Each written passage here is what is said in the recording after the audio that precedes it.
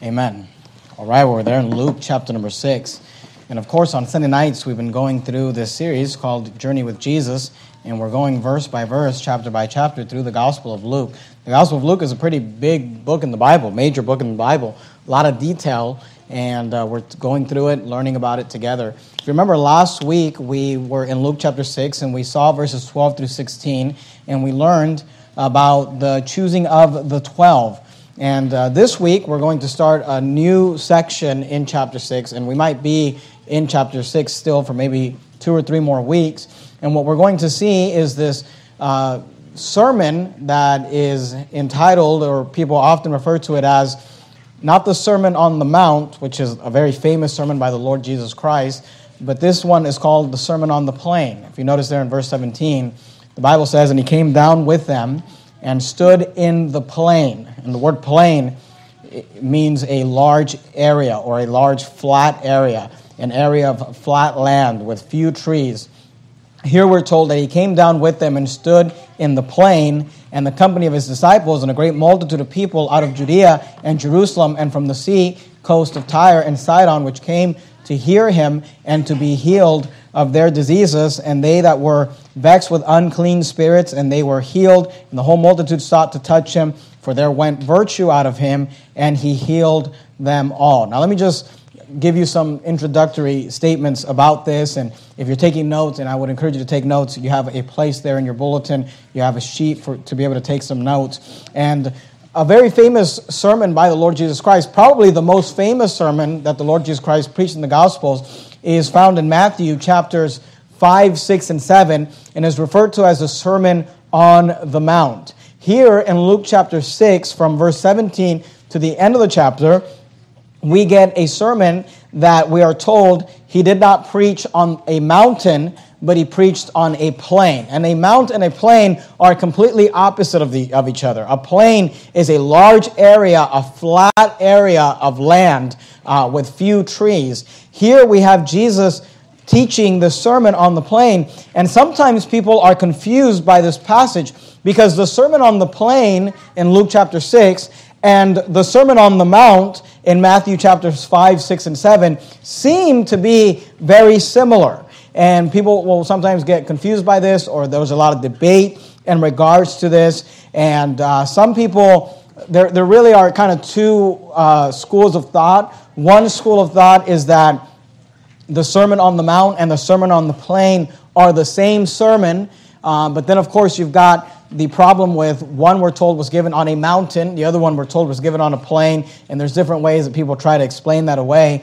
Another way to look at it, and this is where I lean, is that the Sermon on the Plain is not the same sermon as the Sermon on the Mount. That the Sermon on the Plain and the Sermon on the Mount are two different sermons. And what I mean by that is that they were two sermons that were given by Jesus at two different times in obviously two different locations. One was given on the mount and one was given on the plain. Now the problem with that is that when you read the Sermon on the Plain, you'll notice, if you're familiar with the Gospel of Matthew, that it's very similar. It's not exactly, but it's very similar to the Sermon on the Mount. So you say, well, how do you answer that? Well, here's what I want you to understand, okay? How do we answer the fact that one was on a mount and the other one was on the plain? The answer to that question is that these are two different sermons. But then when you look at them and they're very similar in outline and in content, you say, how do you answer that question? Well, the answer to that question is that they were the same sermon. And you say, now you're going crazy, Pastor, because you're contradicting yourself. Are they the same sermon or are they a different sermon? Well, they're both. And what I mean by that is that they're different sermons in the sense that they were preached at different times and different locations, but they're the same sermon in the sense that they are the same outline or the same content. Obviously, Jesus is preaching the same material. He's preaching the same sermon on the plain that he preached on the mount, though they're two different sermons.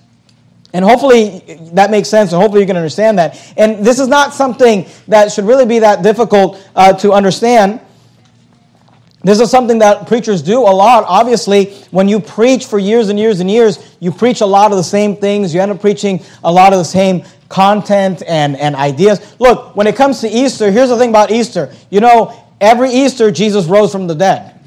And every Easter, you know, I got to preach the same Easter story. You know, we try to make it different and outline it different and add different illustrations and different things and whatever. But the story's always the same. Jesus died, was buried, and rose from the dead. So you end up preaching, David always killed Goliath. Moses always parted the Red Sea. Do you understand what I'm saying? Joshua always brought down the walls of Jericho. The Bible doesn't change. Sometimes we preach the same things at different times. But specifically, let me just say this. You should be familiar with this concept because the Lord has allowed our ministry to be one in which oftentimes I'm asked to preach at different churches or conferences or camps or things like that. And what I do here is that I will often write a sermon to preach at a conference or a camp. Here in a few weeks, I'll be preaching at a family camp in Atlanta. A few weeks after that, I'm going to be preaching a conference in New Jersey. And, you know, we're always going somewhere, always traveling somewhere. But what I often do is I'll write an outline and I'll write a sermon to preach somewhere else. But before I preach that sermon somewhere else, I will preach it here to you.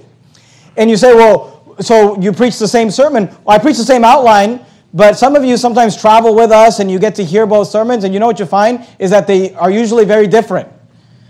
It might be the same points, it might be the same introductory statements, it might be the same concluding statements, but obviously I'm not standing up here and reading a scripted sermon to you. As the Lord leads, you know, we say different things and express things differently. So you can take a sermon outline and preach it at one time in one location, and preach it in a certain way, and then take that same sermon outline and preach it somewhere else, and it's going to be very similar, and you might compare the two and say, these look like they're the same sermon, and they are the same sermon, they're the same sermon outline, but you'll also notice that there's differences. Why is that? Because they're different sermons that were preached at different times in different locations. And I just want you to understand that that's what's going on here, because people like to take this, and they'll say, well, there's a contradiction here, because in the Sermon on the Mount, he said this, and on the Sermon on the Plain, he said this, and those things they're not exactly the same. Well, they're not exactly the same because they're the same sermon, but they're not the same sermon. It's the same sermon outline and content and material preached at a different place, at a different location. Now, here's one example of how they are different, and I'll give you this, and then we'll jump into the passage. The very famous and well-known Sermon on the Mount begins with a very famous passage of Scripture known as the Beatitudes. And Jesus, the introduction to his sermon itself is, obviously, Jesus is the master teacher. It was a beautifully crafted introduction on the Sermon on the Mount where Jesus went through what we know today as the Beatitudes, and he talks about blessed are the meek, and blessed are the poor in spirit, and blessed are this, and blessed are that. Well, here on the Sermon on the Plain, we have a version of the Beatitudes, but it's different. And what's different about it is that, first of all, he says different things in the Beatitudes, quote unquote, on the Sermon on the Plain, and the Beatitudes on the Sermon on the Mount. But in the Sermon on the Plains, the blessed part is also accompanied with a woes section. So what you'll notice is on the Sermon on the Plain versus the Sermon on the Mount, in the Sermon on the Plain, he gives you blessed are, blessed are, blessed are, but there's also a corresponding woe that comes with that blessing. And the word woe is used as a warning of a sorrow or a distress. So what we're going to do tonight is we're going to begin to dig into this Sermon on the Plain, but we're going to just look at this first section of the blessings and the woes. The Beatitudes version of the Sermon on the Plain, where he gives us blessings and he gives us woes. And let me just say this one last thing by way of introduction. When you look at these blessings, you'll notice that they are counterintuitive, or they are contrary to intuition. When you look at the things that Jesus says is they are a blessing, you and I, in our human, worldly, flesh, secular thinking, would think that's not a blessing. And the things that Jesus says, woe unto you, we would say, no, that's the blessing. But I want you to notice that Jesus looks at, and God looks at the world differently than you and I. The Bible says that his ways are higher than our ways. His thoughts are higher than our thoughts. And you'll notice that what Jesus says is a blessing is counterintuitive to what you and I may think is a blessing. But it would be better for us to just get on his program and see things his way. So let me give you 4 blessings and 4 woes tonight as we dig into this passage, and I'd encourage you to jot these down if you're taking notes. Number 1, I want you to notice there in Luke chapter 6 and verse 20, the Bible says, and he lifted up his eyes on his disciples and said, he's beginning his sermon here, and he says, blessed. He says, blessed. He says, you are blessed if you, blessed be ye poor. Now you and I would say, blessed be ye poor. That doesn't sound like a good thing.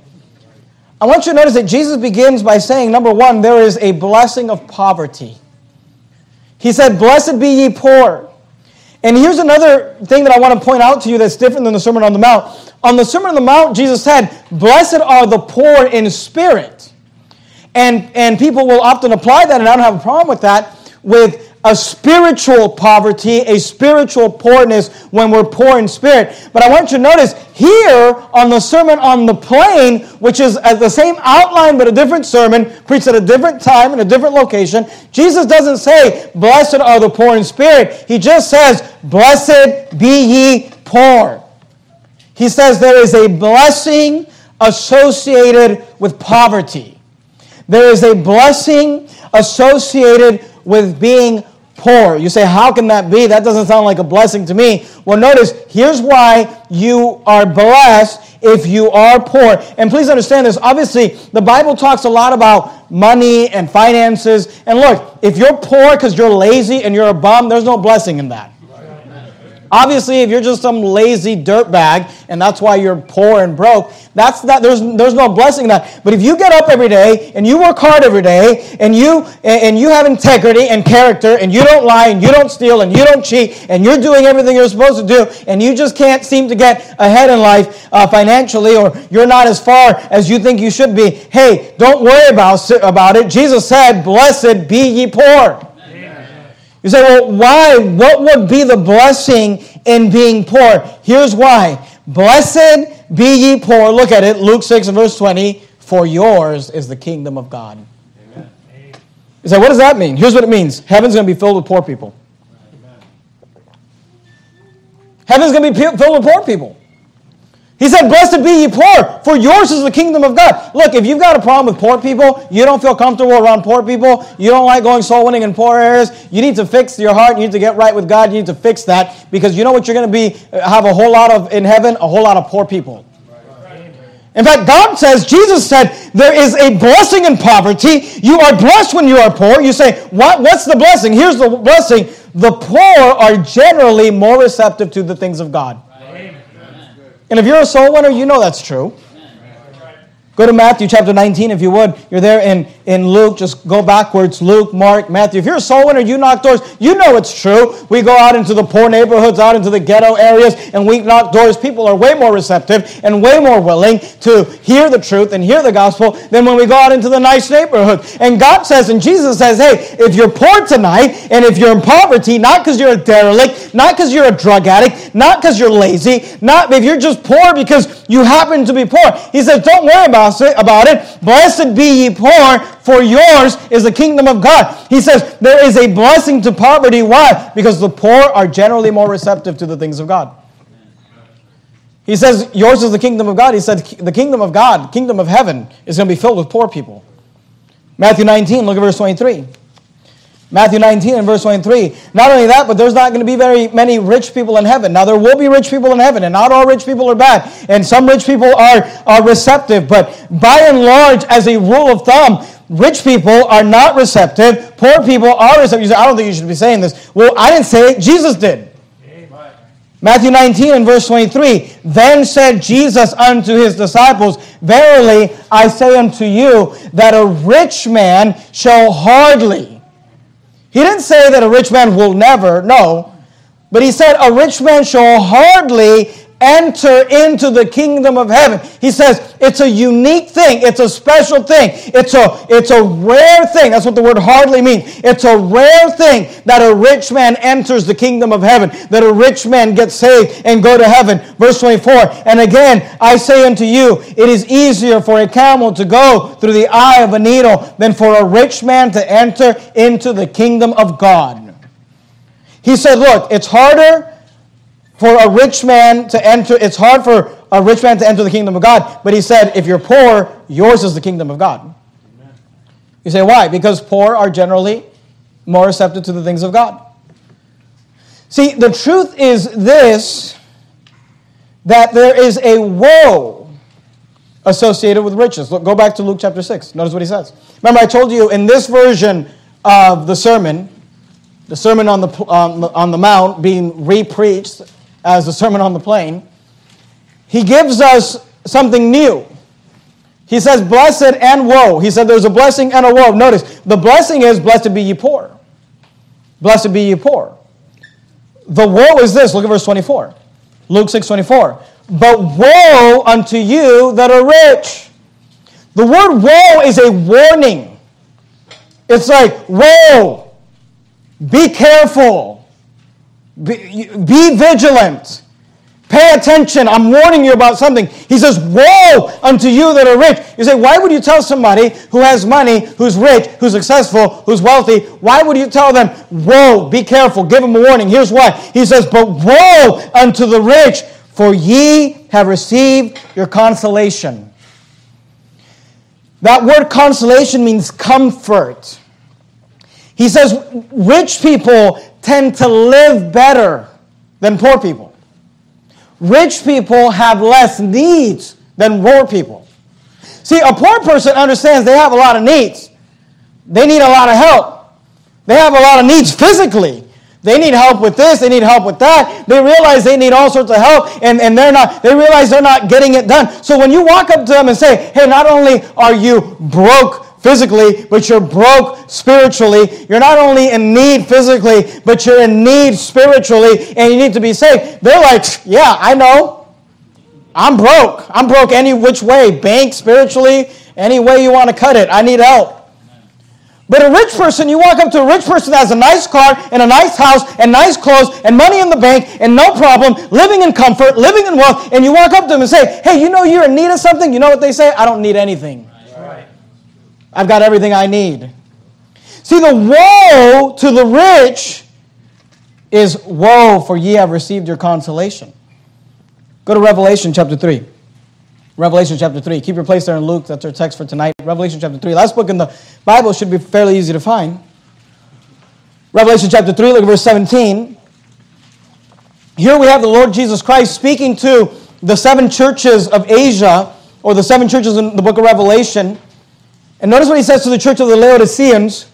You know the church of the Laodiceans, they were lukewarm. He says, because thou art neither hot nor cold, I will spew thee out of my mouth. Revelation 3:17, he says this is Jesus speaking to the church of the Laodiceans. He says, because thou sayest, I am rich and increase with goods.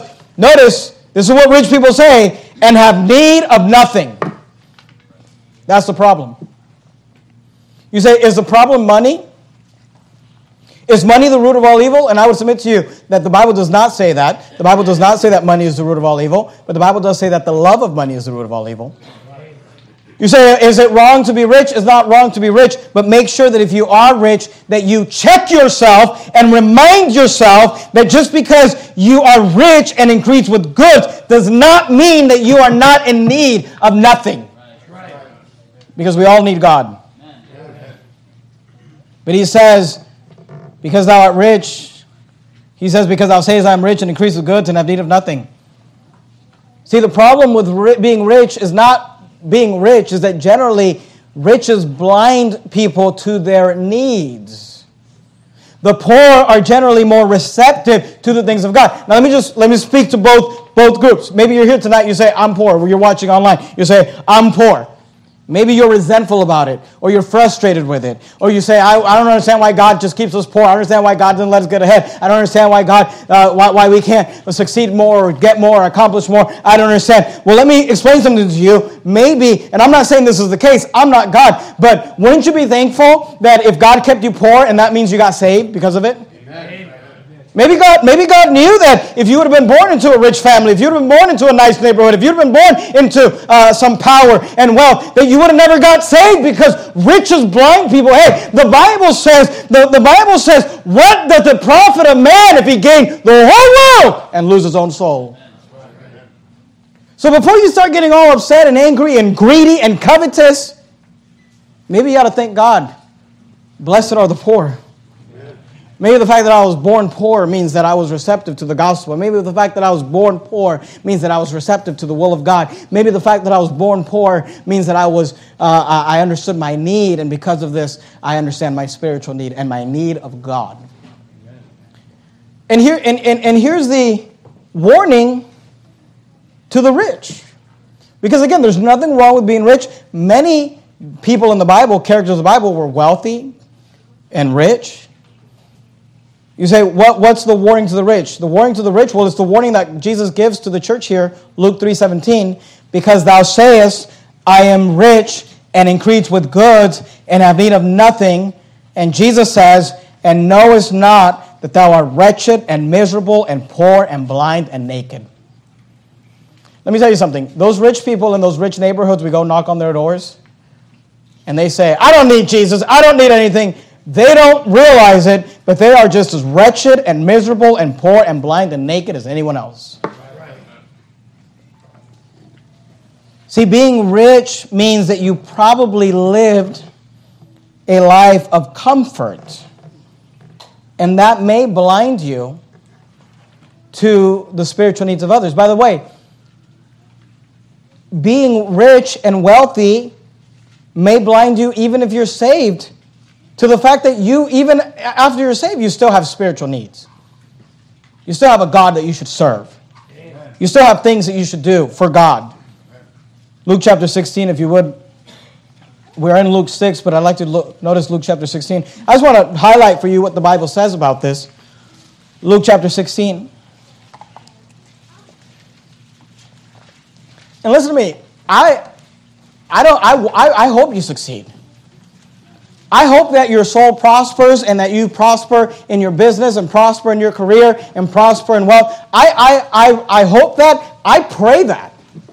I pray that for our church people. I pray that for our church families. I pray that, I don't know, we've got 15 different business owners in our church, and I pray for them that God would bless their businesses and God would help them. And I pray that God will give you bonuses and raises and that He'll give you promotions. And look, I'm all for that. But I always pray that, and I say, Lord, bless them financially unless that'll drive them away from you. And if it'll drive them away from you, then Lord, keep them poor. Amen. Now you know why some of you are so broke. And now you're going to stop asking me to pray for you. Hey, Lord, bless them. Unless it'll cause them to be lifted up with pride, then humble them. Amen. Lord, bless them. If they'll use that as a blessing to serve you and support your work and do things for you. But otherwise, just keep them broke, Lord. Luke chapter 16 and verse 19. There was a certain rich man, which was clothed in purple and fine linen, and fared sumptuously. The word fair means that he lived sumptuously. The word sumptuous means lavishly, luxurious. And fared sumptuously every day.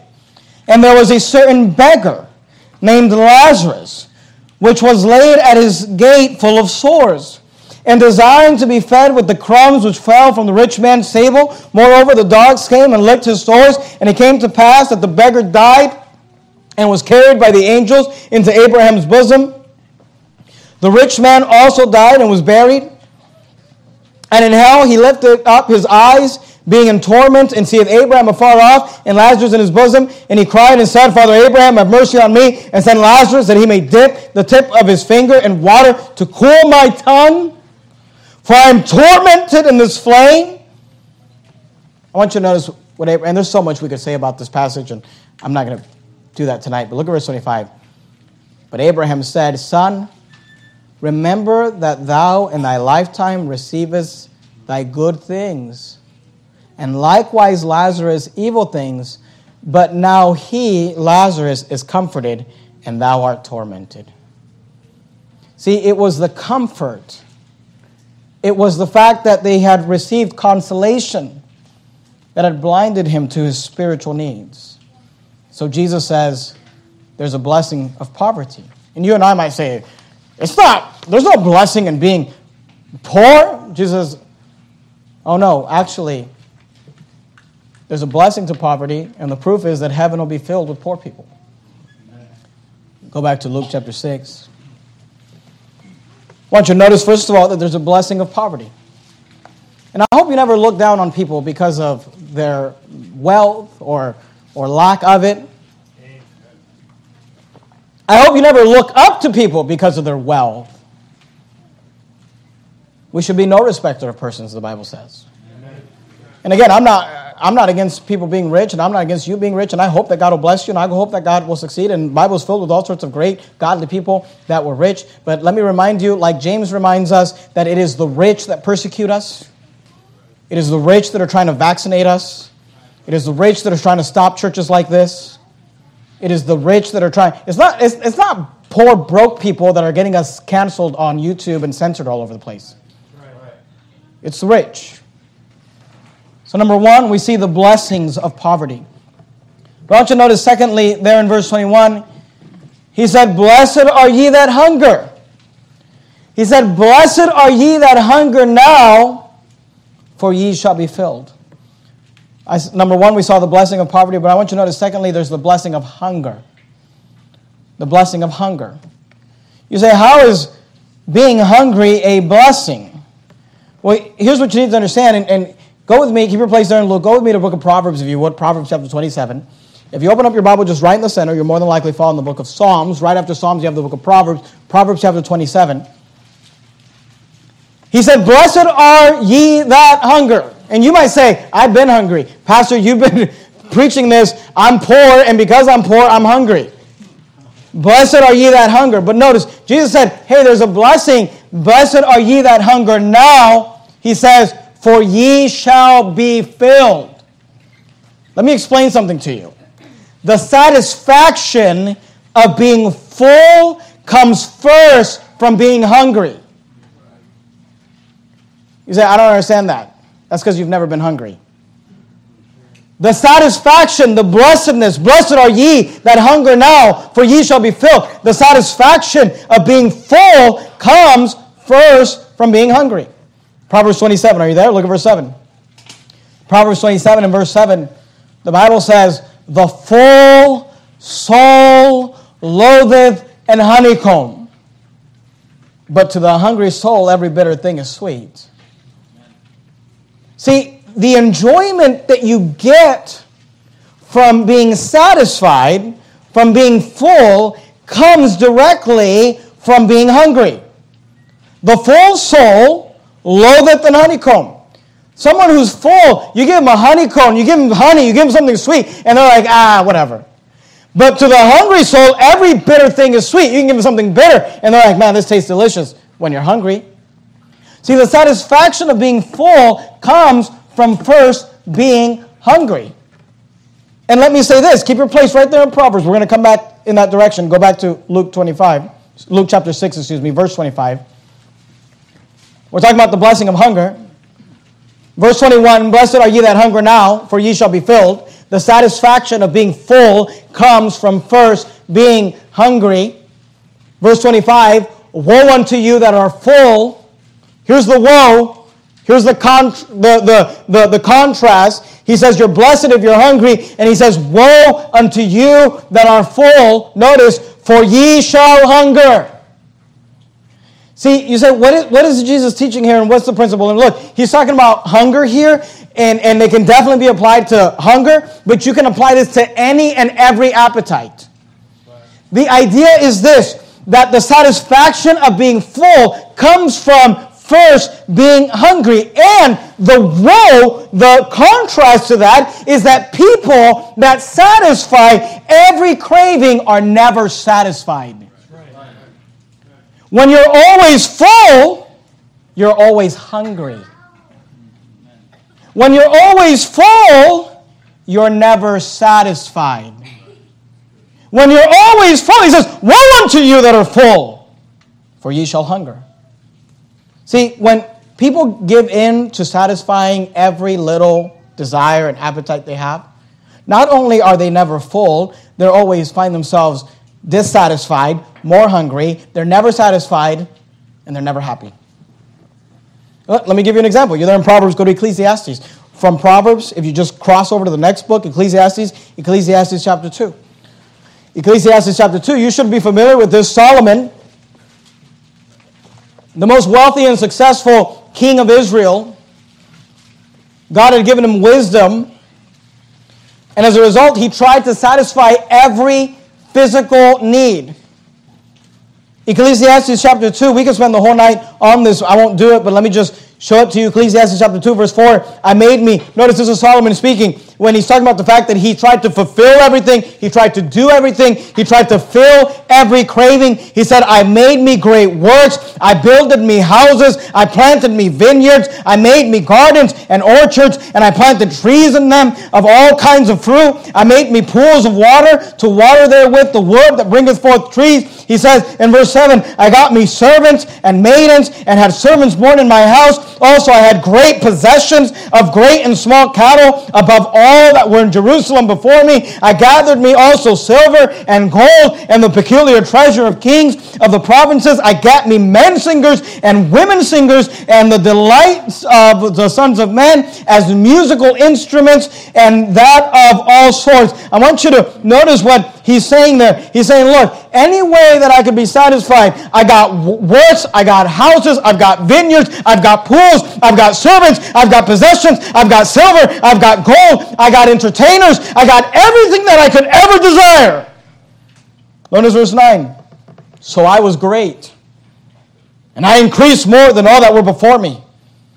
In Jerusalem also my wisdom remained with me. Notice verse 10. And whatsoever mine eye desired, I kept not from them. I withheld not my heart from any joy, for my heart rejoiced in all my labors, and this was the portion of all my labor. And you and I would read that, and we would think, well, this has got to be the happiest man on earth. This has got to be the most satisfied man on earth. I mean, every craving, any desire, anything he wants. He didn't see a car, he didn't buy. He didn't see a house, he didn't buy. He didn't see clothes, he didn't buy. He didn't go on a trip, he never went on. He did everything, he got everything, and you would think he's happy. Notice what Solomon says to us in verse 17. Therefore, I hated life, because the work that is wrought under the sun is grievous unto me. He says, for all is vanity. Word vanity means shallow, empty. He says, for all is vanity and vexation of spirit. You say, I don't understand.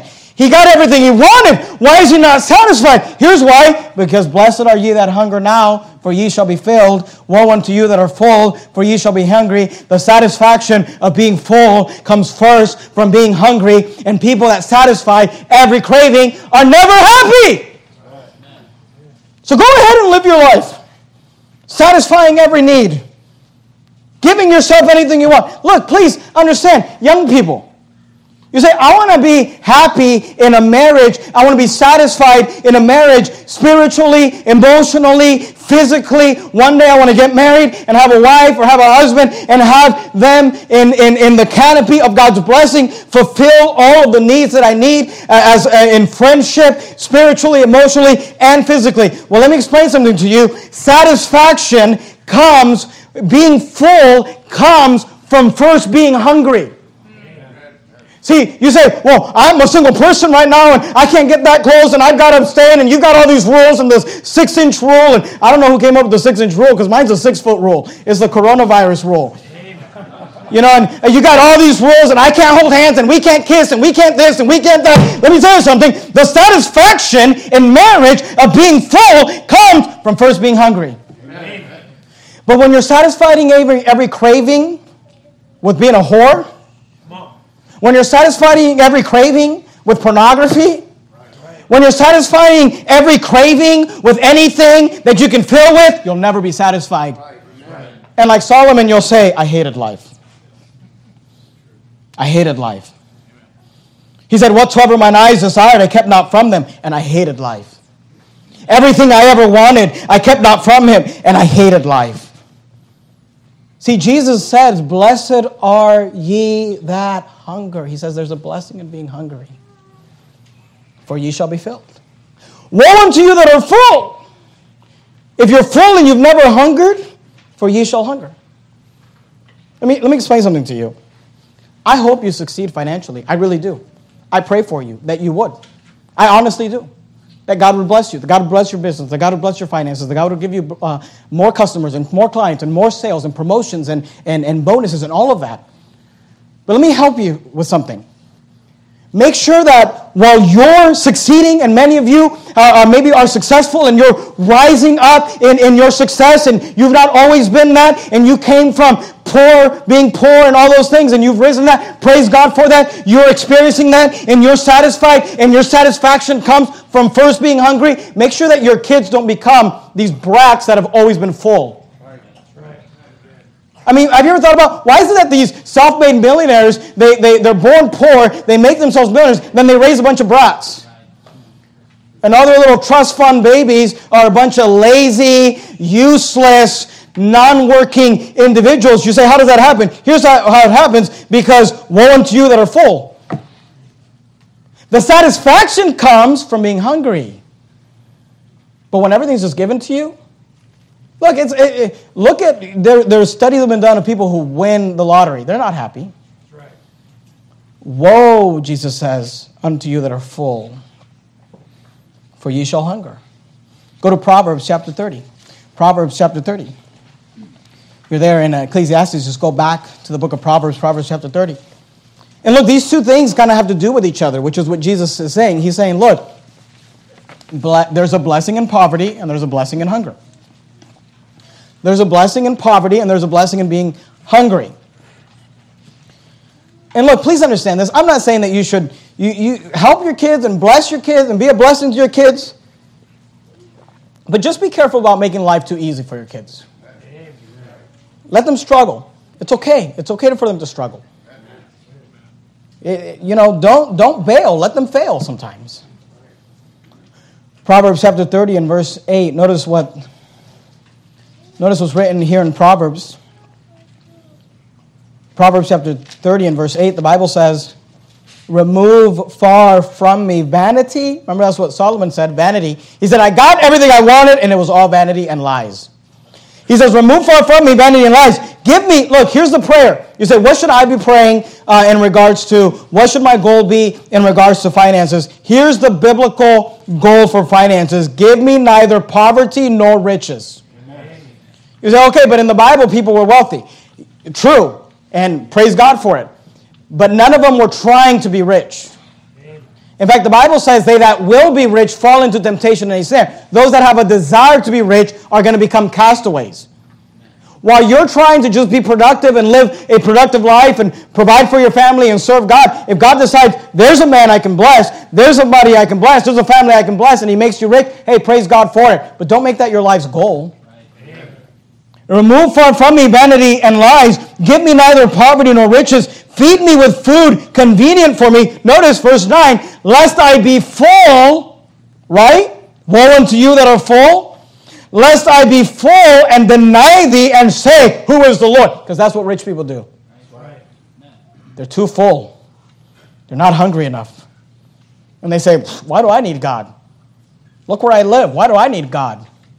Look what I drive. Why do I need God? Look at my income. Lest I be full and deny thee and say, who is the Lord? Or lest I be poor and steal and take the name of my God in vain. There is no such thing as being too poor. Now look, poor people are more receptive. Let's get them saved.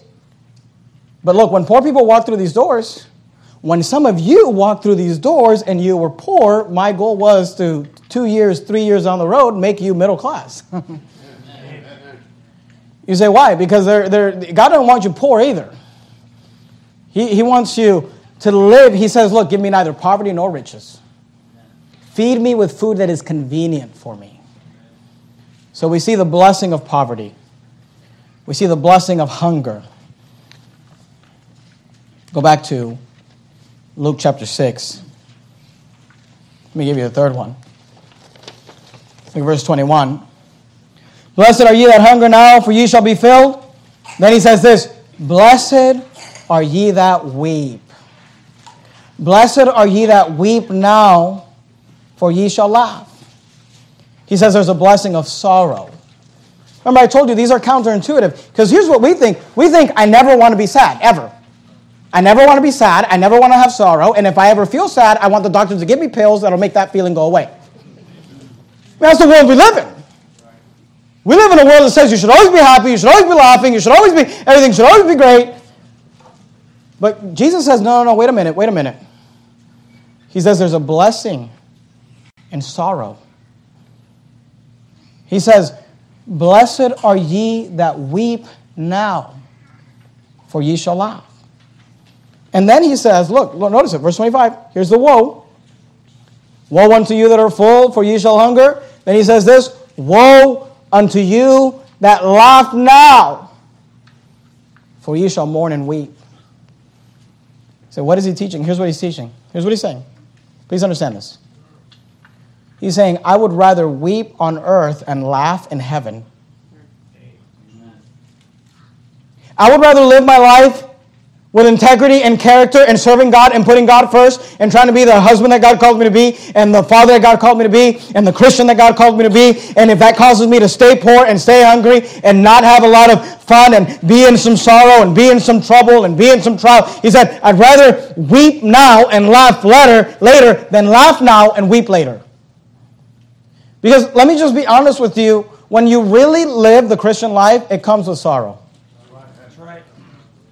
John chapter 16, if you would, look at verse 33. You're there in Luke. Just flip over to John chapter 16. I mean, can I just be honest with you?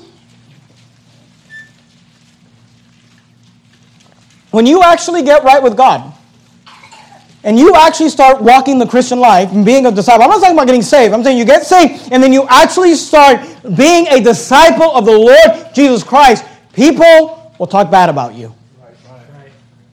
Your friends will desert you. They'll leave you. They'll make fun of you. They'll call you names. They'll stab you in the back. They'll gossip and lie. People will gossip and lie about you. You say, why? Because they're influenced by the devil. When you're trying to do something against the devil, he's going to bring all sorts of attacks your way. Jesus said it this way, John 16:33, these things I have spoken unto you, that in me ye might have peace. Here's what Jesus said, in the world ye shall have tribulation.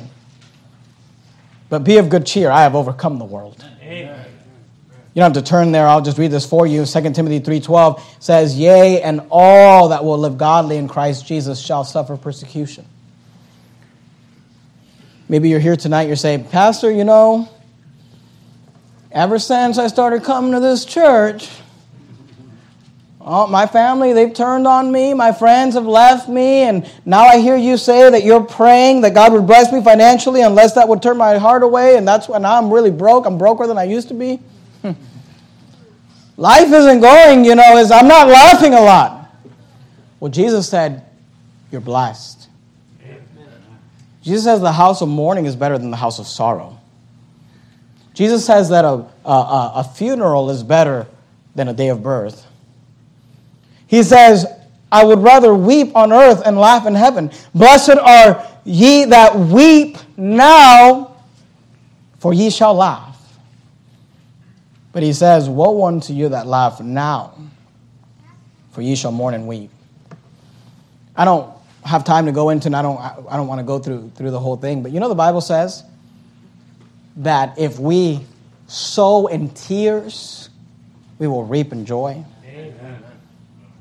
And I'd rather live a life of service now, with sorrow and weeping, bringing in our sheaves with us, and rejoice at the judgment seat of Christ for that which we accomplish with God's help in our lives, in our bodies, than to live for myself now and then weep in heaven.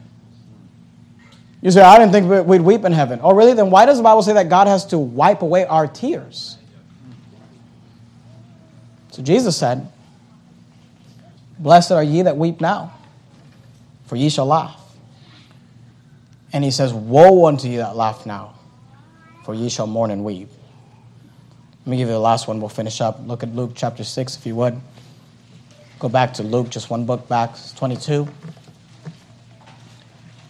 He talks about the blessing of poverty. He talks about the blessing of hunger. He talks about the blessing of sorrow. Lastly, if you're taking notes, he talks about the blessing of persecution. You notice how these things are all connected. The blessing of persecution. Sometimes people will attack me or attack preachers like me. They'll send emails or whatever, leave comments somewhere, and say, what's wrong with you people? Everybody hates you.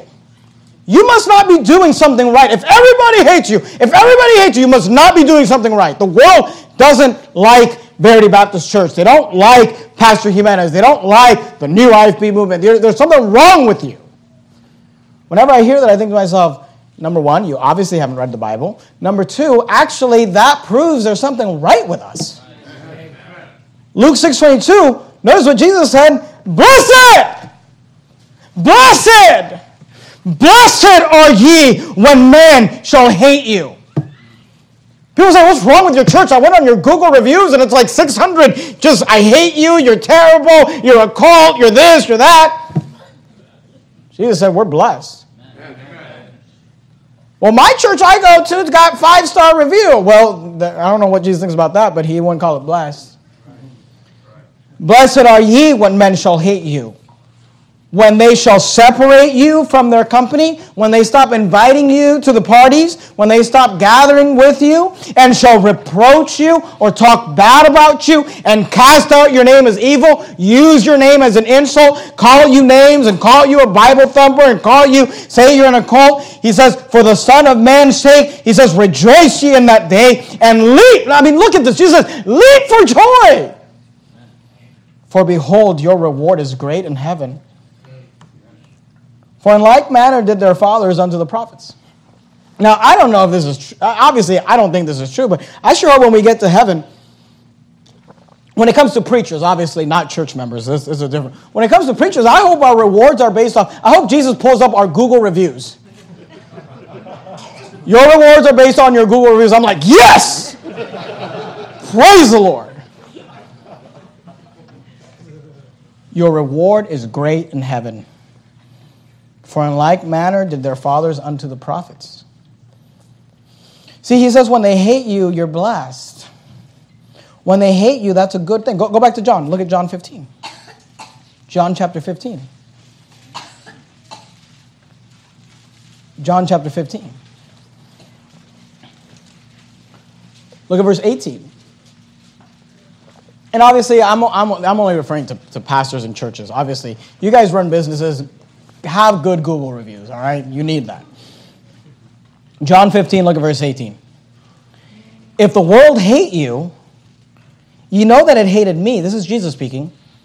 Before it hated you. If you were of the world will love his own. But because you are not of the world, but I have chosen you out of the world, therefore the world hateth you. See, when they hate you, when they write bad articles about you, when they blast you on the news and cancel your money account and your bank account and your YouTube account, Jesus says you're blessed. That's blessed. And that's nothing, by the way. When we're talking about persecution, I mean, let's just be real frank. I mean, we talk about Pastor Anderson and Pastor Jimenez and Pastor Mejia and all the things that we're going through. Look, we've gone through some things in comparison to other pastors in the United States of America. I understand that. But when we get up to heaven and Paul's talking about, I was beaten and I was this, I'm going to stay real quiet. Paul's like, what about you? And I'll be like, well, one time, I had this. You know how hard it is to get 10,000 subscribers on YouTube? Because I had this channel with 10,000 subscribers and they shut it down. And he's going to be like, oh, okay. Well, they killed me. I'm just saying, look, the persecution we deal with, it's going to be laughable in heaven. And then soul winners want to quit because somebody slammed the door in your face. Jesus died on the cross. He says, blessed are ye when men shall hate you. And notice the woe. Notice the woe. It's counterintuitive. Go, keep your finger right there in John 15. We're going to come right back to it. Then go to Luke chapter 6. Luke chapter 6. Here's the woe. It's counterintuitive. It doesn't make sense. It goes against intuition. He says, blessed are ye when men shall hate you. And you're like, that doesn't make any sense. And then he says this, woe unto you when all men shall speak well of you. Listen to me.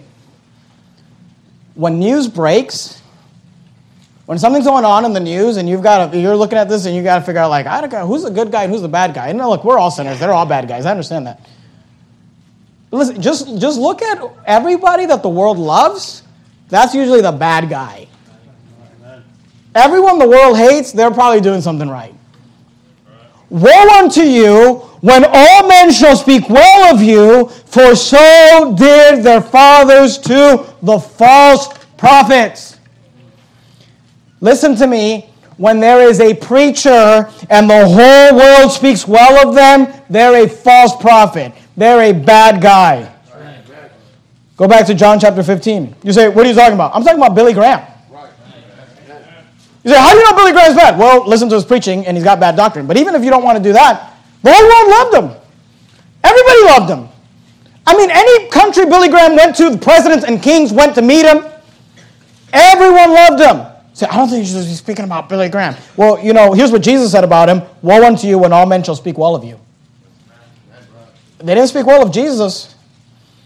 Is Billy Graham better than Jesus? I'm talking about Joel Osteen.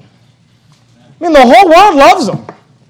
Everybody loves Joel Osteen. Nobody has anything bad to say about Joel Osteen. And then people look at us and are like, what's wrong with you? Everybody hates you, and the only people talking bad about Joel Osteen are you. But here's what Jesus said. He says, woe unto you when all men shall speak well of you. You say, what's the problem with these false prophets, the Billy Grahams, the Joel Osteens, the Pope? The Pope's a false prophet. I mean, if you don't know that, good night. We've got other problems. But you know what? When all men speak well of you, that's a really bad sign. Well, what's wrong with these men? Here's what's wrong with them. John 15, verse 19.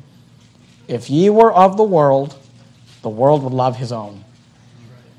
You know why the world loves these men? Billy Graham, Joel Osteen, the Pope, these types of preachers. You know why the world loves them? Here's why. Because they're of the world. You know why they hate Pastor Anderson? Because he's not of the world. You know why they hate Verity Baptist Church? Because we're not of the world. So Jesus begins his introduction to a very famous sermon he preached called the Sermon on the Mount. Except this time he preached it on a plane, just to throw us off. He pulls out his old sermon outline and begins to preach it, but like any dynamic preacher, he changes it a little bit. He says, you probably heard the Beatitudes. Let me give you the Beatitudes, but let me give you with the Beatitudes some woes. He said, let me surprise you with some of the things that God considers blessings. He said, there's a blessing in poverty. Because poverty may make you more receptive to the things of God. And riches generally blind people from their needs. He said there's a blessing in hunger. Because the satisfaction of being full comes from first being hungry. But people that are satisfied and people that satisfy every craving and never discipline themselves to be hungry, they're never satisfied. He says there's blessing in sorrow. Because I'd rather weep on earth and laugh in heaven than laugh on earth and weep in heaven. And he says there's a blessing of persecution. Because when they hate you, you're doing something right. And when they love you, you're doing something wrong. And Jesus says these are the true blessings. So if you say this is not what I thought would be a blessing, then you better get on his program. His ways are better. His ways are higher. He thinks differently, but he's right. And we're wrong. Let's bow our heads and have a word of prayer. Heavenly Father, thank you, Lord, for your word. Thank you for this admonition that Jesus gives us, these blessings. They're counterintuitive. We see them and we think, that's not what I would think a blessing is. But Jesus says this is the truth. And Lord, I pray you'd help us Help us to realize that there's a blessing in poverty. And as you help us and you help us succeed and you increase us and you help us to grow, help us to keep that mindset that we're still always in need of you. Help us, Lord, to see the blessing of being hungry. And that sometimes we need to not satisfy ourselves because that just brings misery. Help us to see the blessing of sorrow. Sometimes we weep, but that's okay. And help us see the blessing of persecution. Because great is our reward in heaven. We love you, Father. Thank you for sending Jesus down the cross for our sins. Thank you for the resurrection. In the matchless name of Christ, we pray. Amen.